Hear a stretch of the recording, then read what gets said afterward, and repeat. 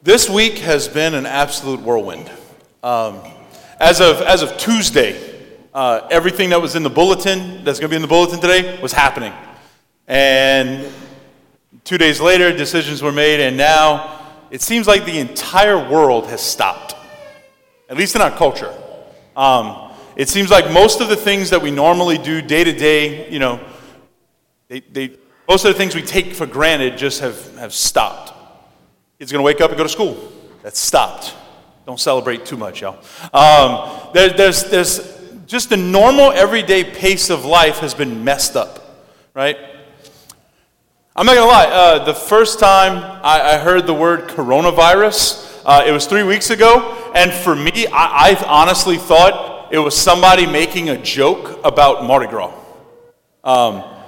I've heard it said that after you have a good time, quote unquote, at a parade, that the next morning you wake up with a sinus headache.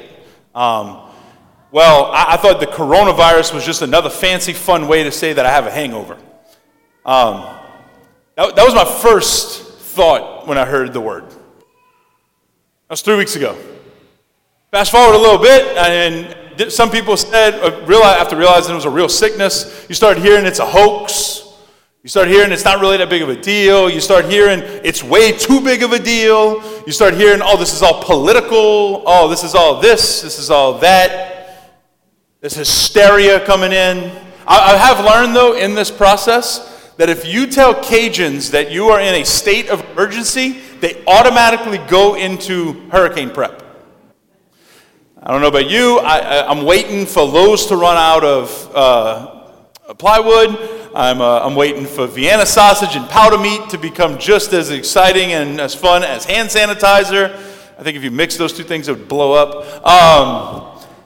And I kind of thought about filling my bathtub with water, but decided not to. The big question that has kind of sat with me, and I've heard a lot of people ask and a lot of people talking about, is this whole thing just too much? Like, is the whole thing that we're doing, is it just too much? If you hadn't noticed, I'm a sports fan. I am missing the fact that every time I put on our TV and start looking at the menu, that there's games there, and I'm like, it's canceled. I love March Madness and being able to fill out the bracket and doing the whole thing. And next weekend, I'm going to go into mourning and sadness even more than I am, because 48 basketball games in 4 days was going to be awesome, and it's not happening. There's a lot of things in our country, though. There's a lot of things in our world around us that we're stopping. And a big question has been, is it really worth it? Because every one of those basketball games that would have been played had seniors on those teams, and their career's over.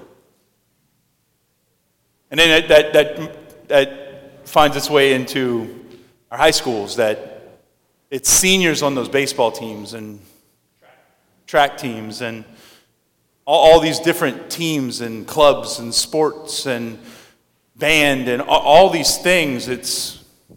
My world got rocked. I think every one of us knows a sad story of someone who might have been injured or something, and senior year was going to be their year, and now the season's canceled. Is it really worth it? Families, I know, I got a nephew that plays travel baseball, and I know the energy and everything that goes into that. And there's dance competitions and cheer competitions and gymnastics competitions and recitals and everything, and it's all up in the air, and it's the end of my time, and I love what I do. Is it really worth it? I think today's gospel can help us to kind of understand, and maybe a way to kind of look at if this is really worth it. Our gospel today, the woman at the well, I'm just going to let you know, the woman at the well can be spoken about and preached about 12 different ways. And they would not exhaust the mystery and the beauty that happens here. So much of the language that is said in both the long and the short version of the gospel, right? Every word is dripping with symbolism, and it's just a beautiful, beautiful thing. The woman at the well also is a very practical story, and I think today we're going to focus on the practicalities of the story.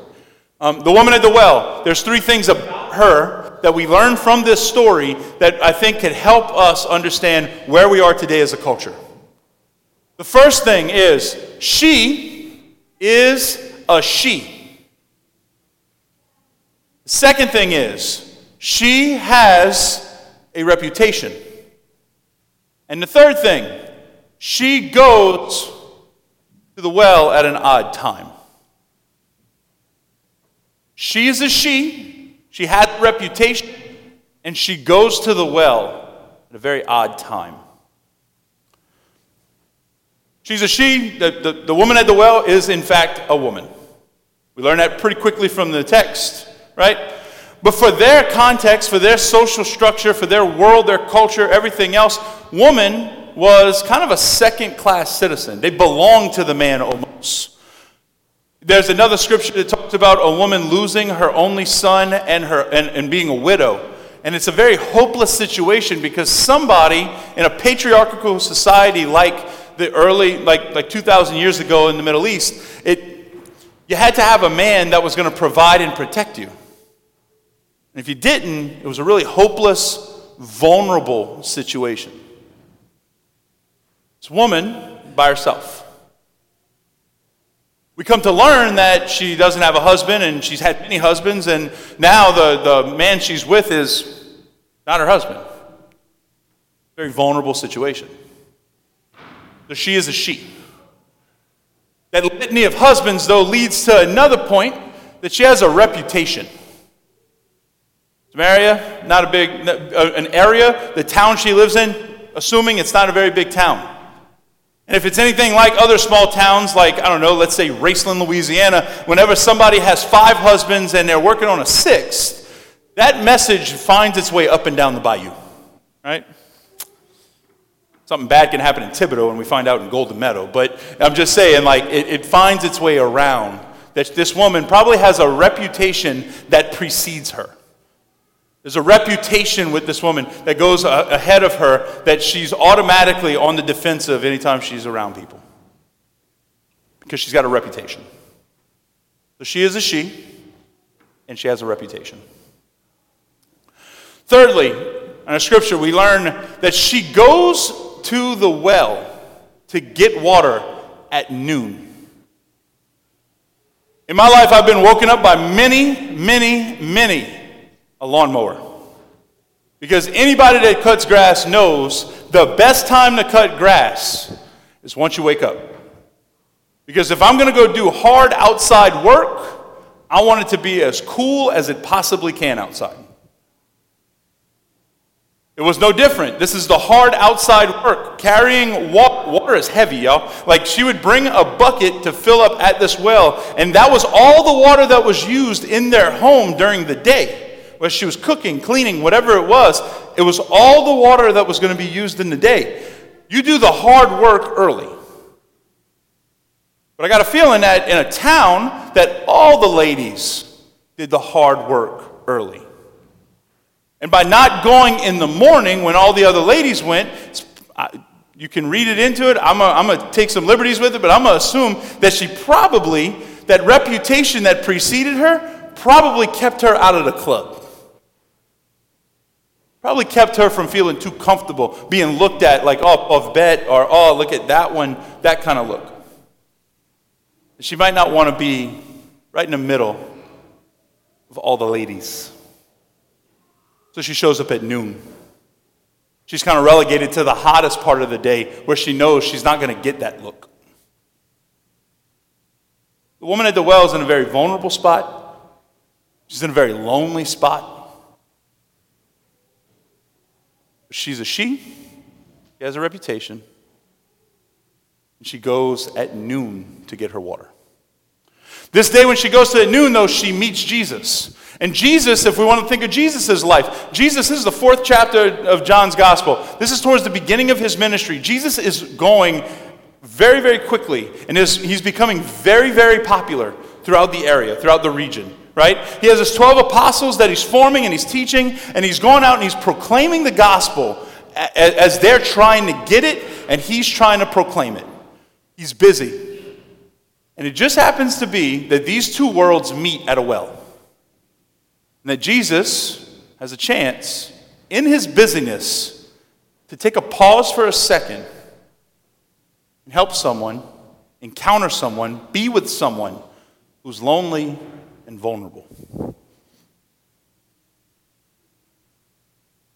Jesus could easily have gone, it's not that important, and kept going on his way. He could have kept going to the town and preach a great homily and get a lot of people excited, but instead he made a point to say, you guys go forward and do your thing, you guys go to the town, you guys go find food, you guys get away, I'm going to get a drink and take a rest, because there's someone who's lonely and vulnerable that needs some help. I think for all of us, right now,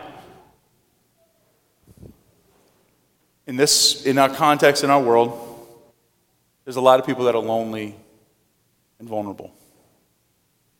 Growing up, we never had to worry about babysitters. Whether it was summertime or breaks from school or whatever, we would coordinate with our cousins and we would go to my grandma's house. So basically chaos would ensue at my grandma's house. Either grandma, we would make sure to coordinate, well, you go to your dad's side and come to my mom's house. Okay, good. Like, we were like scheming and figuring it out, making sure that we had a bunch of cousins at the house at one time. And we loved doing that.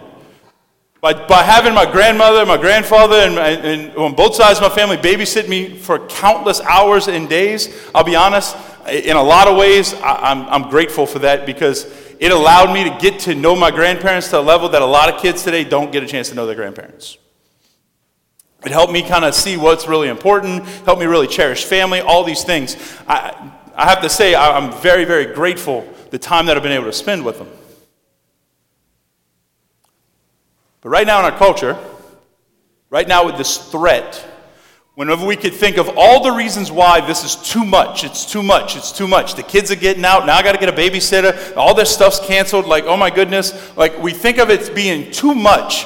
But in reality, we get an opportunity to step into the place of Jesus and take care of the lonely and the most vulnerable. Because whenever you hit 80 years old with this disease, all of a sudden it becomes scary. Might not be a big deal for me at 30.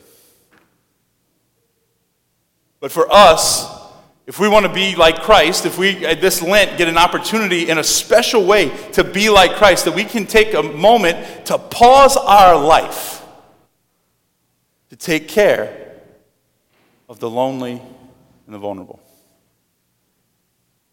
Every single one of us in this room, every single one of us in this church this morning has someone that we know that is over a certain age that would be vulnerable to this disease. Every single one of us knows somebody or multiple people who have dealt with something like cancer and has chemo and those kind of things, and we would be susceptible to this disease. Every one of us knows people with underlying health issues that if they are exposed to it, their life might actually be in danger. We get the opportunity to just say, pause on my day, to pause my life, for the sake of theirs. I had a message on my phone this morning when I was walking out after 9 o'clock Mass that Louisiana, as of now, is up to 91 cases. Just to let you think, like, I don't say this to scare you, but just so you know, Louisiana is about less than 5 million people in it. We have 91 cases. The state of Texas has about 20 million people, and there's 60 cases. Per capita, because we're lovey and we hug and we kiss and all those things, like, it's something that's happening and it's spreading and it's in this area and it could be scary. But I don't say it to scare you. I say it just simply to point out a reality that if it's a chance for us to hit pause on our life for a short period of time so that my grandparents don't get sick, so that your loved ones don't get exposed to this disease, it might be worth it. This Lent, we have an opportunity. The goal of Lent every year is that at the end of Lent, when Jesus resurrects, when we go to experience Easter Sunday, that we would look and sound and be a little bit more like Jesus. we have an opportunity laid right in front of us to be able to look and sound and be a little bit more like Jesus. In the way that he interacted with the woman at the well, that he sacrificed, he paused his life for a little while so that he could minister to someone who was vulnerable and possibly lonely. We get an opportunity to look and sound and act a little bit more like Jesus because, quite honestly, it is a burden. It is a burden that there's no tissue paper in Walmart. It is a burden that there's mass hysteria or complete apathy and not much in between. It's a burden that we don't have the entertainment stuff that we normally would, or that kids have given up seasons and recitals, and that's horrible. It's a burden, but in a lot of ways, we as Christians know how to deal with burdens because Christ did first. We pick up our cross and we follow him. This Lent, we have an opportunity to experience that burden with Jesus in a special and profound way. Just keep reminding yourself. That's the way that I've kind of kept answering the question, is it worth it? Just think of that person. It's worth putting my life on pause for a little while so that they can live.